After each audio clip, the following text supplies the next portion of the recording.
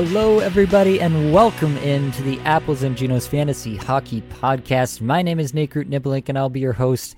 I've got my guy Blake in here with me, as always. How are we feeling tonight? Your guy is feeling fine, all right? It's a special day. I put a beard brush through my beard here. I wanted to make sure I was extra, coiffed for the show, for our live viewers, all right? Word. Sorry, the podcast, you're not getting the benefit of this, but, DM me. I'll send you a picture. No problem. All right, we got Norman in here already saying he's excited for the episode. Glad to see you, buddy. Hope that we can provide the smoke for you tonight. By now, I think everybody knows the drill. We're here to look at some players who've been performing well, some who've been performing poorly. We're also going to get into a little bit of the trade action that's been going on, especially here today in the NHL, and answer some questions if people have them in the live stream chat here. But first, as always, we've got to play our favorite game, Two Truths and a Lie. I do have to bring up the score since we've been keeping score over the last little bit. I'm now up 2-1. Are we keeping score? I don't. Oh yeah, we are. Right. Okay. He's already trying to back out of this. It's a bad scene already. I'm up 2-1, little 2-game winning streak here. But now Blake's got control. He's at the helm here this week, so he's gonna ask the questions and try to trip me up. So what do you have for me, Blake? That's right. Well, this week I got Petty, I got Chintzy. All right, we're doing goalie stuff. All right, I'm taking care of biz. We're taking you down. This is a 100% dub. Book it. All right, over here. But we're doing Two Truths and a Lie, goals saved above average edition. All right, that's right. We'll see where Nate's at with this. All right, he doesn't just do forwards and defensemen. He's pretty sly that way, so we'll see what happens here. All right, so we'll start with number one. Okay, number one. Stuart Skinner has a higher goals saved above average than Igor Shesterkin. All right. There you go. Think about that. All right, number two. Elvis Merzlikins has the worst goals saved above average in the entire league.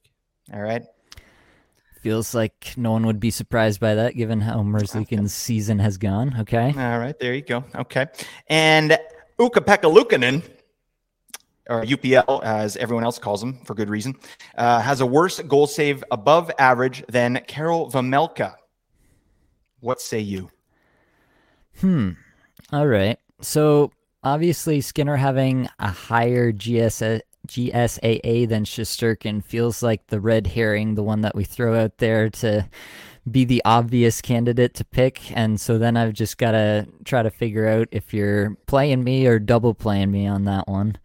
Merzlikins, that one feels right, but again, that could be a bit of a red herring. UPL being a worse GSAA than Vejmelka would not surprise me, to be honest. Just the overall numbers on the season for Luukkonen have not been great. He's gone through some pretty cold stretches along with some good stretches. And Vejmelka has been good for the most part. This is a tough one. I don't feel like there's a strong number one candidate in my mind. I will say that. I'm leaning towards... I'm going to go with the obscure one. I'm going to go with UPL has a worse GSAA than Karel Vejmelka. This is what you call TCB. Taking care of business, baby. All right. That's what we call 2 against 2. All right. You're incorrect, Nate. I'm sorry. All right. But that's a great guess. All yeah. right. These are all ridiculous. I can't trip you up, so I have to just get cheap with it, and that's what I'm doing. All right, so that's what I did, and I have no shame for that. So yeah, the lie is number 2, Elvis Merzlikins with the worst GSAA in the entire league. It's pretty dang bad. All right, but the worst. Do you want to take a guess? I couldn't possibly begin to guess. Hit me with it. Spencer Martin. Terrible. Interesting. Yeah, I can see it. Oh, man, yeah. He's just what are you doing? So yeah, it's bad, but there you go. He's Elvis Merzlikins is third worst. There you go. Oh no, there you go, Norman. Yeah, 0 truths when it comes to goalies for 0G. Yeah, that's right. That's just straight voodoo over here. We don't talk about that. All right. In fact, they're the position that should not be named. All right, but the position that shall not be named. Yeah, exactly. All right. Well, before we get into the performing well and performing poorly, I do want to address some of the stuff that's been going on around the league. Obviously, top of everyone's mind has to be the Timo Meier trade.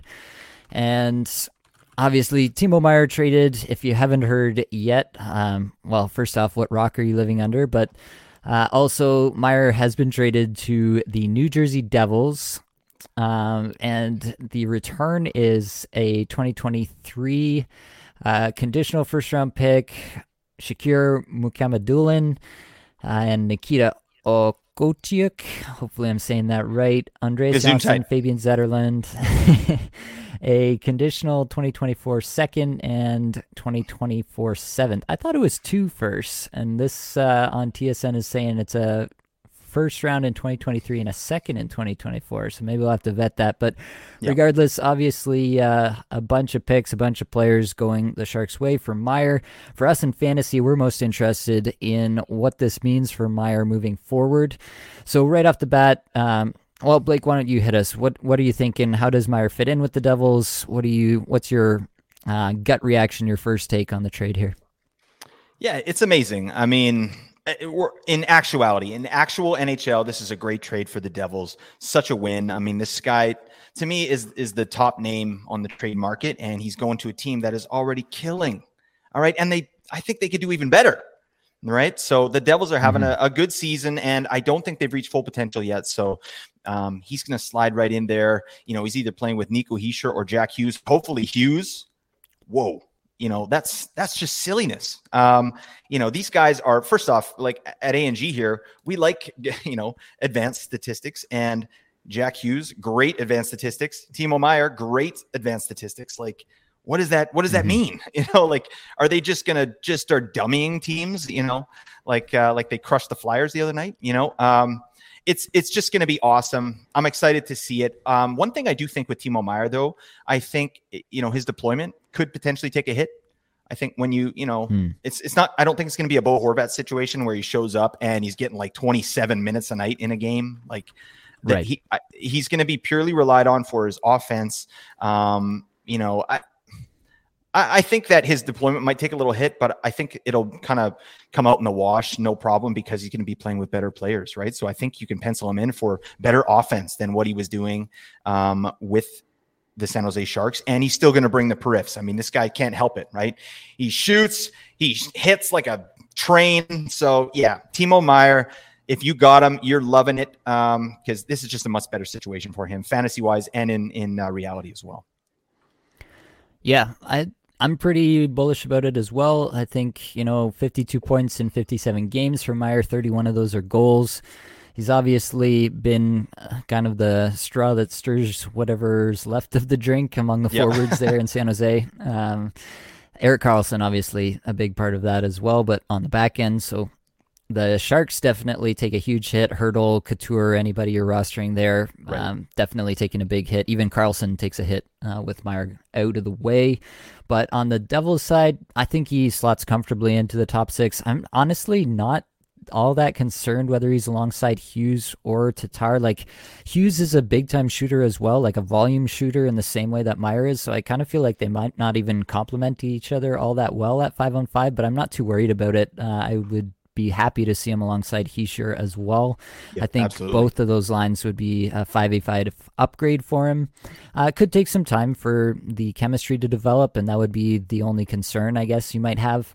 But definitely, I'm all aboard. And in terms of the power play, like, definitely going to be on power play 1. They're playing Andre Palat on top power play right now. He's gone. Bye-bye. Definitely, it's going to be Meier in that situation now, and that's going to be Timo Meier, Nico Hischier, Jesper Bratt, Jack Hughes, and Dougie Hamilton on the top power play. That's as dangerous a power play as any across the league, so that's very exciting. So I think, you know, if you're trying to quickly estimate some kind of point pace or something moving forward, yeah, I think 40-plus goal pace rest of the season, and then point per game seems like a pretty solid floor for him. He was nearly there in San Jose, so give him that little bit of a bump going to New Jersey, and I feel like that's all right. Don't think that's a stretch at all. Definitely agree. He's probably not going to see 19 minutes and 58 seconds a night like he was in San Jose, but I mean, I don't know if he's going to be all that far off, like Yeah. definitely 18 plus, probably close to 19. So I'm not super worried about that overall, just given the team context there. That'll obviously be much better. Another player that returned recently that we had a question come in this afternoon on Twitter about Duclair, Anthony Duclair on Florida. Had a good start in his return. Now it sounds like Barkov could be out, I'm hearing. Just he's got a lingering issue that's going on, and so it's really tough to say what that's going to look like long term. But Duclair, that kind of cements his spot in the top 6 because they're going to have to move guys around. Like Reinhart might play center, Lundell might play center, but that kind of means that Duclair is cemented in the top 6 and kind of cements his minutes there. So overall, I think Duclair, he was hitting in his first game back. He was doing all the right things you want to see. So that gives me some confidence that he's actually, at full strength and ready to do this. And he's not just going to kind of ease his way back in. So that feels good to me. I don't know if there's a huge fantasy ceiling here, but he should definitely be rostered in like 12-team leagues and up for sure. So yeah, I'm into it as far as that goes. How about you, Blake? Yeah, no, I agree with all that. Like anything, I say just temper expectations here, right? Like look at what Florida's accomplished this year, sort of how all their best players on that team, look what they're kind of getting done, right? This is a guy coming off, I think it was an Achilles injury, right? That's a pretty serious injury, right? So, it's going to take him a while to get back to game shape and feeling good, right? And even when he was feeling good, the highest point pace he ever had was last year in that great season that Florida had with 64 point pace. Right. So that's ceiling to me. That's ceiling for the rest of the season to me. So, just temper your expectations because he doesn't do much else. He doesn't really hit, So I like 4 shots and 5 hits in the first game. That's excellent. So keep that going. Now we're talking, my guy. But he could bring a nice little return for you if you stashed him this year. Absolutely. Yep. Another part of that question was Michael Matheson and Stuart Skinner. Are they holds? I'm assuming it was Stuart Skinner and not Jeff Skinner. If you're questioning whether Jeff Skinner is a hold, he's absolutely a hold. Skinner, I would say, is a hold for me, especially with how Campbell has been playing lately, which is quite terribly. So Skinner's definitely a hold for me, and Matheson definitely a hold for me as well. He's been hot, and I've been kind of on the Matheson train all season long. He kept getting injured, and now he's finally healthy, and he's producing. So definitely about it with Matheson. I've even heard some talk that he could be moved. He's got a very reasonable salary, average salary of 4.875. And he's got, looks like 3 more years on that after this season, going to age 31. Very reasonable overall. So I think that definitely that could be a contract that gets moved by the Canadiens as they look to further their tank for Bedard situation. And I think he'd be very valuable to a team. He's been very productive in Montreal, and some team looking to add someone to their second pair or something like that. Second pair, second power play kind of defenseman. Definitely Matheson fits that bill. Anything to add on Matheson or Skinner there, Blake? Not a ton. Yeah, I agree with you. Skinner should be a hold. It's Edmonton goalie situation is pretty rough though. I think, you're not feeling good if you have either guy because it's kind of like a 50-50 right now. It's like, who's going? They're putting one game together, then getting pulled in the next game. So you kind of have to hold, but it sucks, right? So next season, go a different way. All right. And then for Mike Matheson, I think, if he sticks with Montreal, I like his value a lot better. If he gets traded, I think, he just becomes more of a depth piece to a team, right? That's trying to do something, and he's a new player on a new team. They're not going to, he's not going to be chugging minutes, right? So I think especially if he stays with the Canadiens, we got some value here. He's obviously playing great. So you hold him for sure. Yep.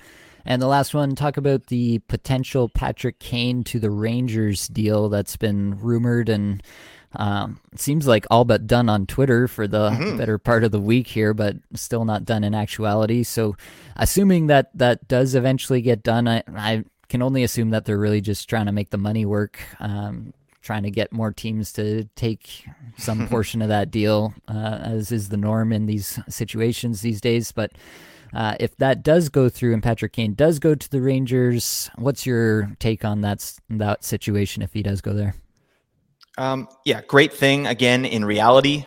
And it's going to be a good thing for his fantasy for sure. He's going to be playing with way better players. So that can't be bad. And he's can be an elite player himself. I mean, obviously he was in the past, and he's cooking right now. He's obviously motivated. He must be kind of feeling that there's a light at the end of the tunnel, and he's gonna go somewhere that's not so depressing, right?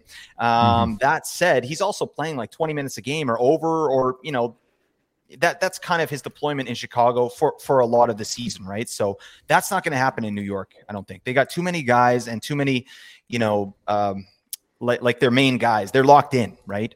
So, I mean, I could see Kane going down to like 16 minutes, playing like 16 to 18 minutes a game. Like, look at Tarasenko. I was kind of hoping they would give him a few more minutes, and that's just not materializing. And, I think Kane will get better deployment there than Tarasenko, but, they're getting him there not so we can win our fantasy, teams, but so they can win a Stanley Cup, right? So he'll do whatever he needs to do. I think the value with Kane is probably going to come next season with the Rangers if he goes there. Yep. Yeah, and then you actually do have a question. If Kane does go to the Rangers, like, who's on that top power play? Now you've got a kind of an embarrassment of riches. Chris Kreider has been the net front guy there forever. Zibanejad and Panarin, you feel like, are fixtures, and that leaves Kane and Tarasenko kind of fighting it out for the last spot on the top power play. So there is that question as well. So, yeah, it wouldn't be all roses for me. I do think overall it's probably a net positive, just given how terrible Chicago has been and how that's kind of held Kane down for most of the year, in my opinion. Honestly, like, looking at his underlying numbers, this recent stretch has kind of brought him up to a more normal level, I would say. I think he's even got more to give beyond this level. A bit of it has been, too, that he's down below 20 minutes per night for the first time in a long time. You have to go back to 2014-15 for the last time that Patrick Kane got less than that. So that's been a little bit of why his numbers haven't come quite as frequently this year. 45 points in 54 games on the season so far. So, yeah, overall, I'm pretty much in alignment. I'd put him, I kind of feel like he's a point per game player at this point in his career. Maybe add 10 points on top of that, and he's a 90-ish point player on the Rangers. Honestly, with or without the top power play, but hopefully with it. So that would be kind of my take on Kane. I wouldn't get, like, too wildly excited, think he's going to be some 120-point player with new life in New York, just because there are still some questions. And anytime you go to a new situation, there's always a chance that things don't work out for one reason or another. All right. All that being said, we got to get into the main part of the episode here. We're 17 minutes in. We're crushing it, but we got to get into this. So, performing well. Number one, Max Domi. So we're just talking about Kane and his potential move away from the Blackhawks. How much does that affect Max Domi's recent hot streak? 11 points in his last 5 games, 4 goals, 7 assists. Would we just completely write off Max Domi at this point? Is he still a streamer level player? Chicago doesn't have a bad schedule for the upcoming week. Are you still interested in Domi even with the Kane rumors hanging over him? Long term, hell no. All right, no, his value is going to plummet. But yeah, like you said, they have a 4 games next week. Domi is doing very well right now with Kane, obviously, but he played last game without Kane. He got a goal, so his confidence is up. He's playing well, and he's going to be the feature piece. Max Domi, feature piece of the Chicago Blackhawks. So whatever, like. You hold them for this week and then assess then, right? But right now, this is something that I hope we have some time to get into in this episode, is just sort of how you're preparing for your fantasy playoffs, right? For me personally, it's not just about week to week, winning your week now. It's about finding where you are in the standings and then, like you've said, tinkering a little bit, right? So does Max Domi fit into that sort of, your playoff schedule there? Like, it's just something to think about. But for sure, this upcoming week, Max Domi, you hold him, and if he puts up a bunch of zeros, then you say, "See you later, my guy. Thanks for your service." Absolutely, yeah, couldn't agree more. Max Domi, worth a shot in deeper leagues as a streamer. As you mentioned, played this last game without Kane and scored a goal on 8 shots, 10 individual Corsi for, and 5 individual scoring chances for. Played 22 minutes. That'll play in pretty much any kind of points format. So, yeah, don't hate it as a pickup, especially for the Monday, Tuesday back-to-back that Chicago's got this week.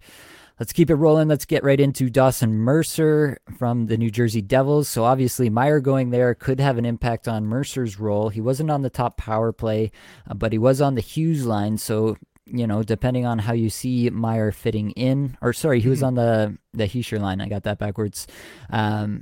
Yeah, so Mercer has been extremely hot of late. 9 points in his last 5 games. 7 of those are goals. He's been playing a fair amount of minutes, almost 18 minutes a night through this stretch. 26th in the league in shots per 60. 21st in individual scoring chances for per 60 through this stretch. So he's been tearing it up there. Mercer's a guy who really came on early in the year, and I was super into him. All his advanced stats were way up, and I was really into it. And then he just completely fell off the map for like 30 games. And it was really mind-boggling to me to figure out how he could just completely fall off the map like that. Still don't know what the answer to that question really is. Could have been an injury that we never really heard about that he was working through, and now it's finally healed and he's getting better deployment, and here we are. But regardless of the reason, he's currently playing extremely well now. I think there's definitely no chance now that he's on the top power play at any point barring injury, but with him playing this well, like I think you have to roster him in most leagues where a player of this caliber getting this kind of deployment is available on your waiver wire. So yeah, like again, 12-team leagues or higher, he's probably got to be rostered. The Devils this week have 3 games, but all 3 are on off nights, so he's definitely going to fit in. You could go to Max Domi for the Monday, Tuesday, and then get the Devils on the off nights for the rest of the week, Wednesday, Friday, and Sunday, and kind of build out your streamer spot that way. That'd be a really nice swing for you if you could do something like that. How are you feeling about Mercer, Blake? Yeah, no, I agree with everything you say. Meier going there is obviously going to affect his, fantasy relevancy, but this is a beauty player right here. I mean, talking about embarrassment of riches, like, yeah, this guy had a great season last year, nice rookie season, and he's cooking again this year, right? So, like you said, you got to roster him now, and especially next week, 3 games all on off nights. So, but I don't know that you're going to be able to pick him up, after a back-to-back. I think if you're going to go with Mercer, you probably got to get him, midnight tonight if he's available. Like this is a player that you're going to want to target for this upcoming week, right? With all the off games. I like the player a lot. Obviously, yeah, he's not going to be top power play. His deployment's going to take a hit, but yeah, I think, even looking forward to let's say most fantasy playoffs start week 22 to 24. So that's kind of my default when I'm talking about the playoffs. New Jersey has a decent schedule there too, at least with games played. So Mercer, depending on what he does, might be a hold through the rest of the season, but just be prepared to kick him to the curb, right? When you bring a player like Meier in there, it's going to change the dynamic of the team. So, and his role could change in a big way. So just something to keep an eye on, but yeah, I like the player. He's going to be a beauty for sure. Yeah, I think for myself, I don't know. It depends on your league, obviously, and the kind of players that are available. If he's the clear best player available on your waiver wire, then yeah, go ahead and add him now. Regardless if he takes a little bit of a hit in deployment, he's hot currently, and I'd still keep riding that. Yep. But if you feel like you can, wait until we get some word on where Meier's going to slot into the New Jersey lineup, then I would definitely try to wait to pick up Mercer before. Potentially, wasting an ad when you could have our next player on the list, which is Seth Jarvis, who has an identical schedule to Mercer this week. He's playing on the Wednesday, Friday, and Sunday, and he's super hot as well. 5 goals and 2 assists for 7 points in his last 5 games, playing up on the top line with Aho, 12th in shots per 60 over this 5-game stretch, and 14th in individual scoring chances 4 per 60, 3rd in on-ice Corsi 4 per 60, and 1st in on-ice scoring chances 4 per 60 over this 5-game stretch. Jarvis, yeah, every underlying stat I can name is just kind of out of this world at this point. And this is why I was pretty into Seth Jarvis before the season. I named him as one of my potential breakouts. A lot of people did. I'm not claiming that was super prescient or anything like that. No, don't say that, Nate. No, you called it. All right. But yeah, I mean, he did suffer a little bit from the Rod Brind'Amour effect, where he just kind of got shuffled around the lineup and got 14 minutes a night for a good part of the season. But it seems like right now things are really clicking in Carolina on that top line, and he's getting 16 to 17 minutes a night at this point, which is obviously super valuable. Right now, that line is Aho, Svechnikov, and Jarvis, which is exactly where you want to be. depending on where he gets his power play time right now on power play 2, but you could even see that uptick and you might even be a little more excited about him.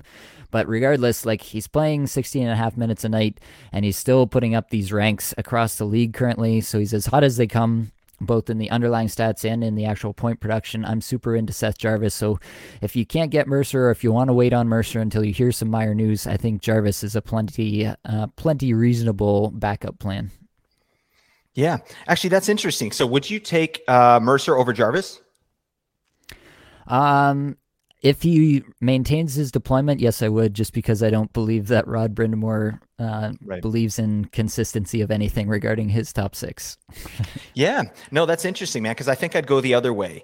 And the only reason being is just because the Meier situation, that uncertainty of that going into New Jersey, right? And that said, too, like, Carolina is trying to be a buyer here at the trade deadline as well. So what's going to happen here when they, are they going to pick somebody up? And that's something to think about, with Seth Jarvis, because he's not a bubble player. He should be rostered at this point, especially playing the way he is. But, if they bring in another guy, what happens with Jarvis, right? It's just something to think about. But yeah, I like Jarvis. I've got him on a lot of teams just because, his playoff schedule, but also his schedule coming up here in week 20. The guy's a beauty. And I like that he's doing it in the minutes he's got, right? Like you said, with the advanced stats, like, this is excellent. Because me, I want to see time on ice, and Jarvis's time on ice, it's a little bit higher, but it's nothing crazy. He's not blowing the doors down. Right. So, I love that. It's kind of like what you talked about, Tarasenko at the beginning of the year. Like, if this guy gets even more minutes, then it's blast off time. Right. And I love, I think once they put Svechnikov up there and took Teravainen down, that's like, things are clicking there in that top line. So Carolina is a beauty team right now. They're killing it. I like to see it. Definitely. Yeah, I think it's an interesting parallel to draw between Mercer and Jarvis. Jarvis 32% rostered currently and Mercer 33% rostered. So at least in terms of the roster percentage, they're probably both available in a lot of leagues. And This is a decision that a lot of people are going to be making for the upcoming week. So that's my personal take, but definitely I would see them in the same tier for this week. And just given that I would see them in the same tier, that would give me enough reason to pause on the Mercer ad at like midnight tonight or whatever you're saying, and just see what you get there before deciding between Mercer and Jarvis, since they both don't play until Wednesday. Let's keep rolling. JT Compher is the next player up here. Compher, 8 points in his last 5 games, 2 goals, 6 assists, averaging almost 21 minutes a night through this stretch. Underlying numbers not so hot, 190th in shots per 60, 228th in Corsi 4 per 60, 184th in scoring chances 4 per 60. So definitely not super hot, but getting a total workout every single night basically in Colorado on the second line there and second power play, and had a 3-game multi-point streak going before his last game against Calgary where he didn't get any points, but he played 24 minutes in that game. So regardless of whether he's scoring or not, he's out there and he's playing alongside Mikko Rantanen at the moment. That's definitely a place you want to be. Rantanen has been red hot pretty much all year. How are you feeling about JT Compher? Obviously, Colorado has the terrific playoff schedule that we've been touting for quite some time at this point. So is Compher a hold at this point? I think definitely for this week, you're going to hold him with Colorado having a 4-game, 3-off night schedule this week. But do you see him being a hold even if he goes a little bit quiet during the next couple weeks here? Yeah, I think so. Compher to me is the safest out of the guys we've mentioned so far. Like there's nothing like at this point of the season, the forward deployment is Nathan MacKinnon, JT Compher. He's the next guy down. Like at this point in the season. So that's to me, like, going along with the playoff schedule that we talked about. Colorado has a very, they have 4 games this week with 3 off nights. So a good schedule for week 20. Now is the time to get Compher. I've been talking about this guy a lot on Twitter. I think he's almost a must-add at this point. I think advanced stats aside, like he's going to bludgeon his way to statistics. If you're in a face-off league, like he takes a crap ton of face-offs, and he's just a very valuable player. When a guy gets 24 minutes a night on a team like this, that means Jared Bednar, the coach of the Avalanche, has major confidence in what Compher's doing. He's on a heater. He's getting some points too. Like, hey, just give it to Rantanen, my guy. Like, let him get the biz. And I think Compher is the safest stream. He's a streamer with benefits. To me personally, he's a must add, and I think you should hold him to the rest of the season unless his deployment just falls off a cliff, right? Because Compher's value is based on his deployment, right? As you said, with the advanced stats, but he's getting some statistics out there, and I really like the player. Wow. I mean, this is really pretty much the only team we got out here in the West that's going to do anything. So, I think Compher is primed to have a great end of the season here. Yeah, I think that's definitely fair. We still don't really have a great timeline on Gabriel Landeskog. It seems like he's been skating pretty slowly, taking things pretty slow with his return. Whether or not he'll be there in time for your fantasy playoffs is still up in the air, which obviously the longer he stays out, the more relevant Compher will be. So there's that to consider with JT Compher. Definitely think, like you're saying, when you get these kind of minutes and you get these kind of minutes on a great team like Compher is on, then you're just going to find your way into some statistics. It doesn't really matter if you're the greatest, as long as you're basically a replacement level player, you're going to find your way into some points. So definitely on the same page on that front. Norman says Avs are probably going to Tampa Landeskog Doughty plays this year, the same way that Tampa did with Kucherov, I'm sure is what he's alluding to. I don't know if they're going to do that. Landeskog, I don't know if he's that kind of guy. He's always been kind of a, soul on his sleeve kind of player, and I feel like if the Avs are not using his cap space to acquire someone at the deadline, then I think he's going to come back. That's basically my take on it. He's going to come back. He's going to get a few games in before the playoffs just to get back up to speed. It's a hard thing, especially for a physical player like Landeskog, to come right back into a playoff environment and then just expect to, just crush it for 20 games or whatever as they try to make another cup run. That's just a really tough ask in my opinion. Obviously Kucherov did it and did it well, but I don't think that's a norm, and I don't think it's a norm for a reason. So I'm not sure how I feel about that, but definitely there's still the chance that even if Landeskog does come back before playoffs, that it's not in time for it to really mean anything for your fantasy playoffs or for JT Compher. Yep, absolutely. Last guy I want to touch on in performing well is Tommy Novak. Now, this is a name that not a lot of people have been tracking, but Tommy Novak is a guy who has scored 4 goals and 4 assists for 8 points in his last 5 games. That is not including the game today. I should probably double check that and see what he got today before we get He got a point, I think. Far. He got an assist. He got a point today? There you go. JT Compher can't hold a candle to Tommy Novak, okay? Goal and 2 assists. What the heck? Goal and 2 assists. He's on fire. So, yeah, Novak is definitely an interesting player. Again, the underlying statistics are nothing to write home about, but man, when a guy's this hot, what do you do with him? What are you doing with him, Blake? Who the hell is this guy? I you know what? I don't know who this is. So, I don't have a lot of confidence in the Nashville Predators and offense, but here we are. They took the game today. They won 6-2. And this guy got a goal and 2 assists. What is happening? I don't know. You got to roster him. You pick him up until he stops doing this. This is the thing with Novak is, he's like a 15 to 17 minute man. So I don't like that. That's not my favorite thing. But he's centering the top line there. He's on power play 1. They just thrust this guy into offensive minutes. Here you go, buddy. Have a ball. And Novak is taking the ball and running with it. This is great. This is what you want to see. I had to look into this guy a little bit more. 3rd rounder, 85th overall. He had 7 points last year in 27 games. Goody. And now, this is a nice example of a player that probably offensive, coming up and gets hit the big leagues, and they put him on the 4th line or the 3rd line, go out and check, for 12 minutes a game. So now they're giving him some deployment and some opportunities here offensively, and he's obviously playing very well. This is not something you can rely on, right? He's also shooting 17% over these 26 games here, right? So he's running hot.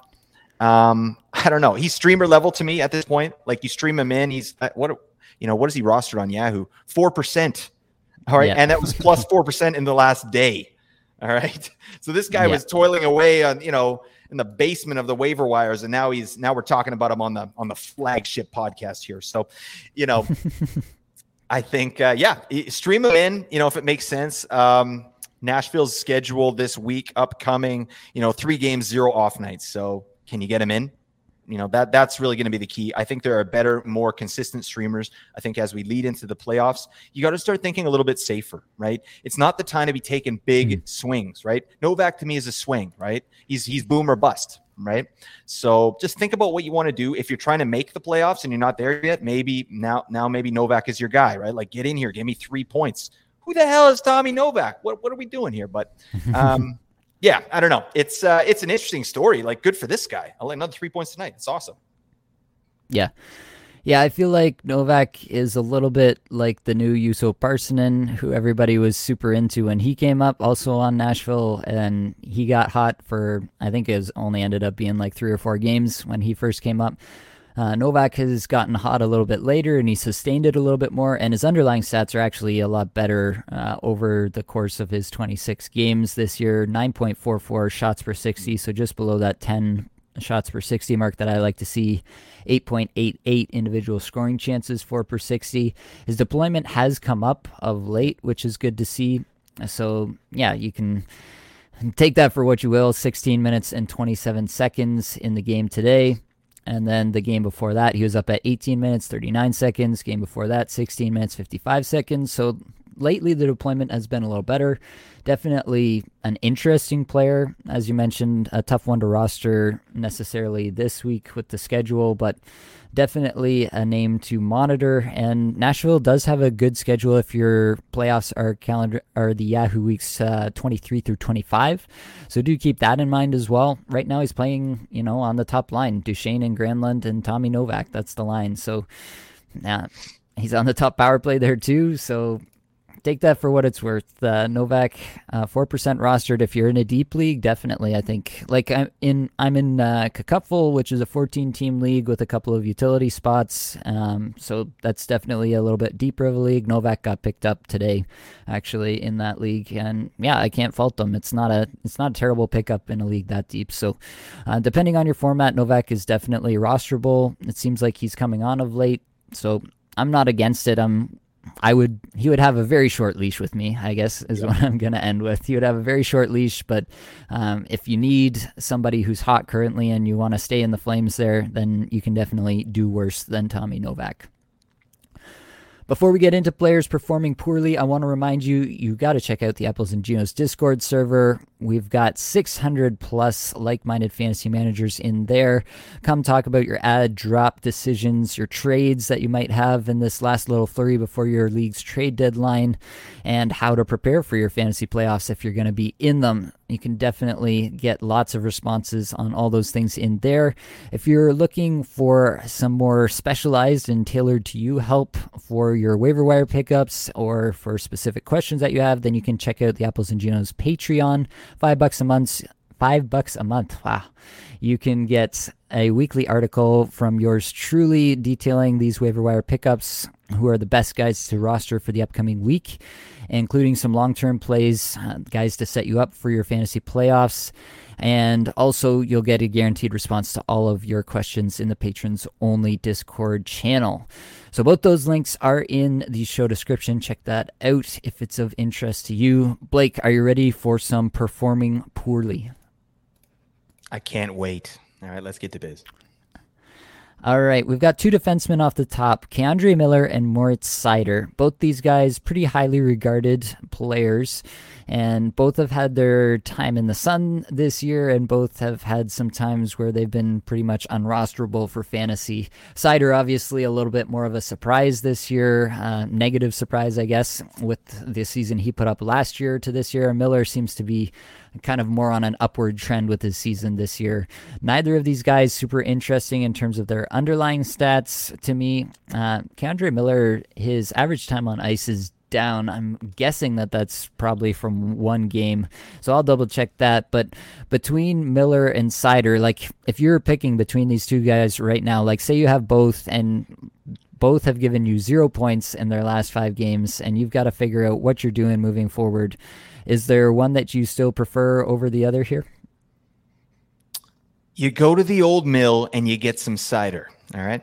That's what you got to do. All right. I would take Seider 100 times out of 100 over K'Andre Miller for the remainder of the season. Not because he's just so much better. Obviously, they're similar type players, but obviously they're both stinky right now with their offensive output. But Seider's going to give you the periffs better than what Miller has done really this season. And Seider, yeah, he's on and off power play 1 with obviously Filip Hronek they're doing revolving doors there. So I think Seider has a better chance of getting on power play 1. Plus Detroit has 5 games this upcoming week. Like obviously you can't go pick up Moritz Seider. He's on a team. But yeah, like that's one of the reasons why, again, just a kind of, I would lean more towards Seider in this case. But yeah, again, you've heard me talk about defensemen. You just temper expectations. I think, these are both beauties. They're going to be beauty players in this league. They're doing what they're supposed to be doing, right? They're defensemen. They're not offensemen. They're defensemen, right? So I would like to see a lot more periffs out of K'Andre Miller, though. And he got booted out of the game today for spitting on a guy. Like, what are you doing, buddy? That's not a good look. So, that's, I don't know. He's a young guy, whatever. That's kind of stupid. But, yeah, I think I like Seider there. I don't even have too much to say about these two guys. You're not going to get much offense from them. So if that's what you're looking for, you might be able to find somebody else. Like, go get Tommy Novak, all right? I don't know. Just empty your D spot and just take Tommy Novak. Get him in there. Yeah, it's a fair point. Like, at what point are you moving off of a guy like K'Andre Miller? I do tend to agree that a guy like Seider, just given the deployment, I know like you're looking at the Rangers, especially if they get Kane, you're like, wow, this is the greatest offensive environment in the league. So how can you drop a defenseman of Miller's talents in a situation like that? If he's not producing, he's not producing. He's not a guy who's going to get a ton of power play time or anything like that, be put into these offensive situations. So I think you can drop Miller if there is a better option. A lot of the time, there probably won't be a better option in your league. But for example, if someone like Brady Shea, Eric Gustafson, even Mike Matheson, I might consider over Miller at this point. So there are definitely some names that are out there and not rostered in a fair number of leagues that you can get. Yeah, it looks like that was the game misconduct, getting kicked out after just 7 minutes and 49 seconds. That's what was throwing off my numbers there. Thanks, Norman, for pointing that out for us as well in the chat. And Toronto Dave's in here too. Nice to see you, Toronto Dave. Thanks for checking us out. All right. Yeah, I don't really have much to say about that either. Would hang on to Seider, would hang on to Miller unless, one of those guys is out there for you. Then I think I'd be more interested in those 3 names that I mentioned. Let's talk about St. Louis here. St. Louis, all these players have been ice cold pretty much ever since they started tearing this thing down in St. Louis. Brayden Schenn, Robert Thomas, and Jordan Kyrou have a combined 2 points between the 3 of them over their last 5 games. All 3 of them, Kyrou is the lowest at just over 19 and a half minutes per game, and both Thomas and Schenn are getting 21 plus. So all 3 of them getting plenty of minutes as the Blues kind of deplete their forwards group as they commit to the tank basically at this point. Kyrou has the best underlying stats, but they're still not good. And definitely the Blues as a team seem to just have kind of given up on the season at this point, and the on-ice stats are pretty terrible for the team as a whole. So what kind of expectations do we have? Would you trade, like if you have Kyrou, for example, as he's the one I think that would probably have the most value in most leagues, definitely points leagues. Would you trade Kyrou for kind of pennies on the dollar just to, would you trade Kyrou for somebody like a Compher even in a league to try to get just a Colorado guy with a better playoff schedule or something like that? Or do you think that there's still some bounce back coming for these 3? Yeah, that's an interesting question. I think I would trade Kyrou for Compher. Yeah, that's something I would do. I had a question today on Twitter about Kyrou as well. Do I drop Kyrou and pick up somebody, who's hitting? I was like, well, don't drop Kyrou. Like, no, he's too good to drop. You can't drop Kyrou at this point. But you can drop Thomas. You can drop Braden Shen, I think. Like, get them out of your sight, right? But Kyrou, he does have the most value. I think, and St. Louis does have a reasonable schedule, I think. And I'm just looking, I mean, they got 4 off nights from week 22 to 24. 4 off nights. That's excellent, right? So you don't want to drop Kyrou. You probably don't want to drop the other guys either. Like, off nights are at a premium there for those playoff weeks. So, it's just unfortunate, right? Because Craig Berube, the head coach, came out and was talking a bunch of yang on his players, and that's not a good look either. When I see something like that, that's some real problems. That means Berube's probably not going to be the coach, at the start of next season, something like that. Like, how do you go out and slam your top players who are both locked up for 8-year contracts? Like, it's just, I don't know. It doesn't make sense. And that's not an environment that guys want to play in and do their best, right? And then they're having a fire sale. They traded Barbashev today. He went to Vegas, I think. Yep. So, it is. It's just a fire sale over there. It's not a great environment to play. So I think expectations should be extremely low.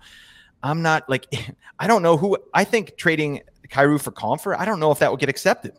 They'd be like, maybe like, too. Maybe if you're like, I'm good on periffs and I just need like some assists, and maybe some power play points like Kyrou. Okay, great. But yeah, it's not great. You never want to sell low, right? And that's what you'd be doing here. So you might have to write it out. Yeah. It's interesting just looking at other teams that have good playoff schedules. Like, if you can trade Kyrou for somebody from the Coyotes, like a Keller, probably not. I don't doubt you can get that done, but maybe a Schmaltz, depending on what the manager thinks of him.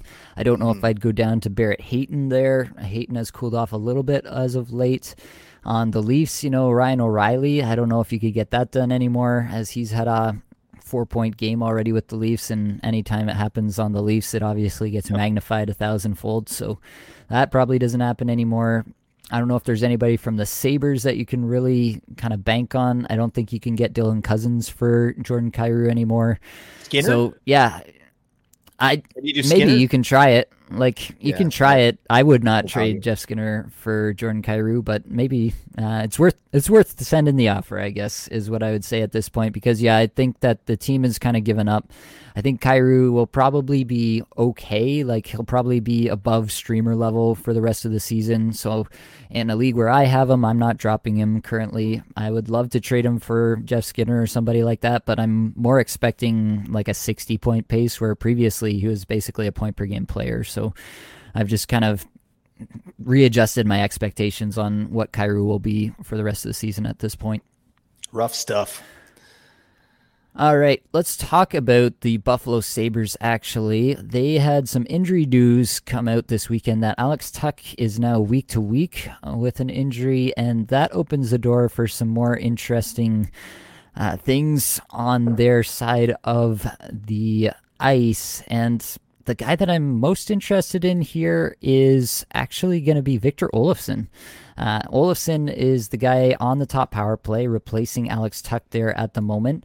And yeah, that's kind of the interesting spot to me, I think, at this point. So I don't know. I'll toss it to you, Blake. What are you thinking about these guys? Is Olofsson the guy you'd be looking at adding, or are you interested in somebody else in Buffalo with the news of the Tuch injury? Yeah, I mean, for me, it's between, obviously, Quinn, who has moved up to the top line there, Jack Quinn, and then Olofsson. Buffalo does have a good playoff schedule. I mean, what's their schedule like this week coming up? I didn't look there, but I think it's, what are they, 3 games? 3 games, 0 off nights. Yeah. Okay. So that stinks, but you're trying to get ahead of things, right? So, yeah, I think I like Olofsson. I've rostered him in the past before just because, he's such a power play threat, and he's been, toiling away on power play 2 for most of the season. So bumping up to play with Tage and Skinner and Dahlin and all these guys. He was out today, Dahlin, but he should be back. They had Owen Power on the top line, or top power play there too. So, I would say it's a wash to me. If I had to choose, I'd choose Olofsson, I think, just because he's done it before. Jack Quinn's still unproven. I think goals are more valuable than assists. And I think Olofsson's probably going to get more goals. It's just that power play 1 deployment, but he had 16 and a half minutes tonight. Pretty good. That might be all he needs with power play time. Like that's what he's there for. So yeah, no, I think I agree with you on that. Let's go Olofsson on that. Yeah, it's tough to say. Like Olofsson is not hot right now. 0 points in his last 5 games.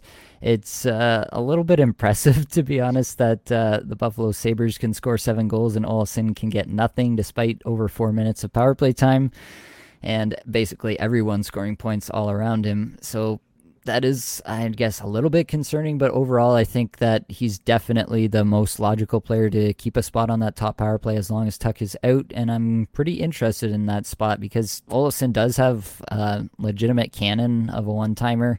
Back when it was him and Eichel, they were kind of the 1-2 punch on the power play, and it actually worked for a season there for the Sabres, so I do think that Olofsson is somebody worth rostering. He's not hot currently. He was super hot earlier in the year, but on the season, the guy's got 23 goals in 58 games. It's just really the assists that have been lagging, but he's also been toiling on the third line with a bunch of pretty much nobodies for most of the season. So getting the elevation here in deployment is, overall pretty interesting to me. And I do think that at least for the next little bit, he's of interest. It sounds at this point like Tuch is probably going to be around for fantasy playoffs, but if you want to take the flyer on Olofsson now and kind of just ride him into potentially your playoffs, I think there are definitely worse options out there. He's rostered, I think, on only 14%. I was just looking at it, of Yahoo leagues. So he's definitely out there and available across your leagues, and definitely you can do worse than Victor Olofsson. Agreed. All right, we've got time for one more guy here, and that's going to be Matt Boldy. And Boldy has been on this list on the hot side and the cold side throughout the season, and we've kind of just said this is how it's going to be with Matt Boldy this year in Minnesota. 1 assist in his last 5 games, just over 17 and a half minutes per game. The advanced stats have kind of fallen off. 96th in shots per 60, 176th in individual scoring chances for per 60, 252nd in on-ice scoring chances for per 60. None of those numbers giving me a whole lot of confidence. On the season, Boldy has 16 goals and 40 points in 60 games. What's your view on Boldy moving forward? Would you be trying to move off him? Or would you be trying to acquire him looking ahead to your playoffs? What's the move here? That's a good question. Yeah, looking at, again, week 22 to 24, Minnesota's got 9 games, which is not good, but 4 of them are on off nights. So, Boldy is going to have some value there, but this is just a terrible time for him to go cold. And, you said it, like, this is the story of the guy's season. He's on the hot list. He's on the cold list. He's on the hot list. He's on the cold list. So this is kind of the player that he is right now. And that's why, like, I preach patience a lot when I talk to people about fantasy. Like, you're drafting players for, pretty much for their season value. Like, where do you think they're going to end up at the end of the season? And, Boldy, he hasn't really, I think he's disappointed this season, I would say, for sure. Like, it's not kind of been where you'd hope based on what he did last year. But, it's a sophomore slump, right? I think this player is going to be good to go.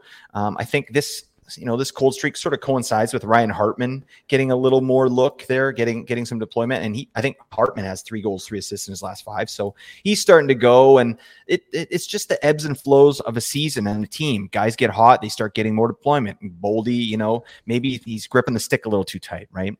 I think, would I get off him?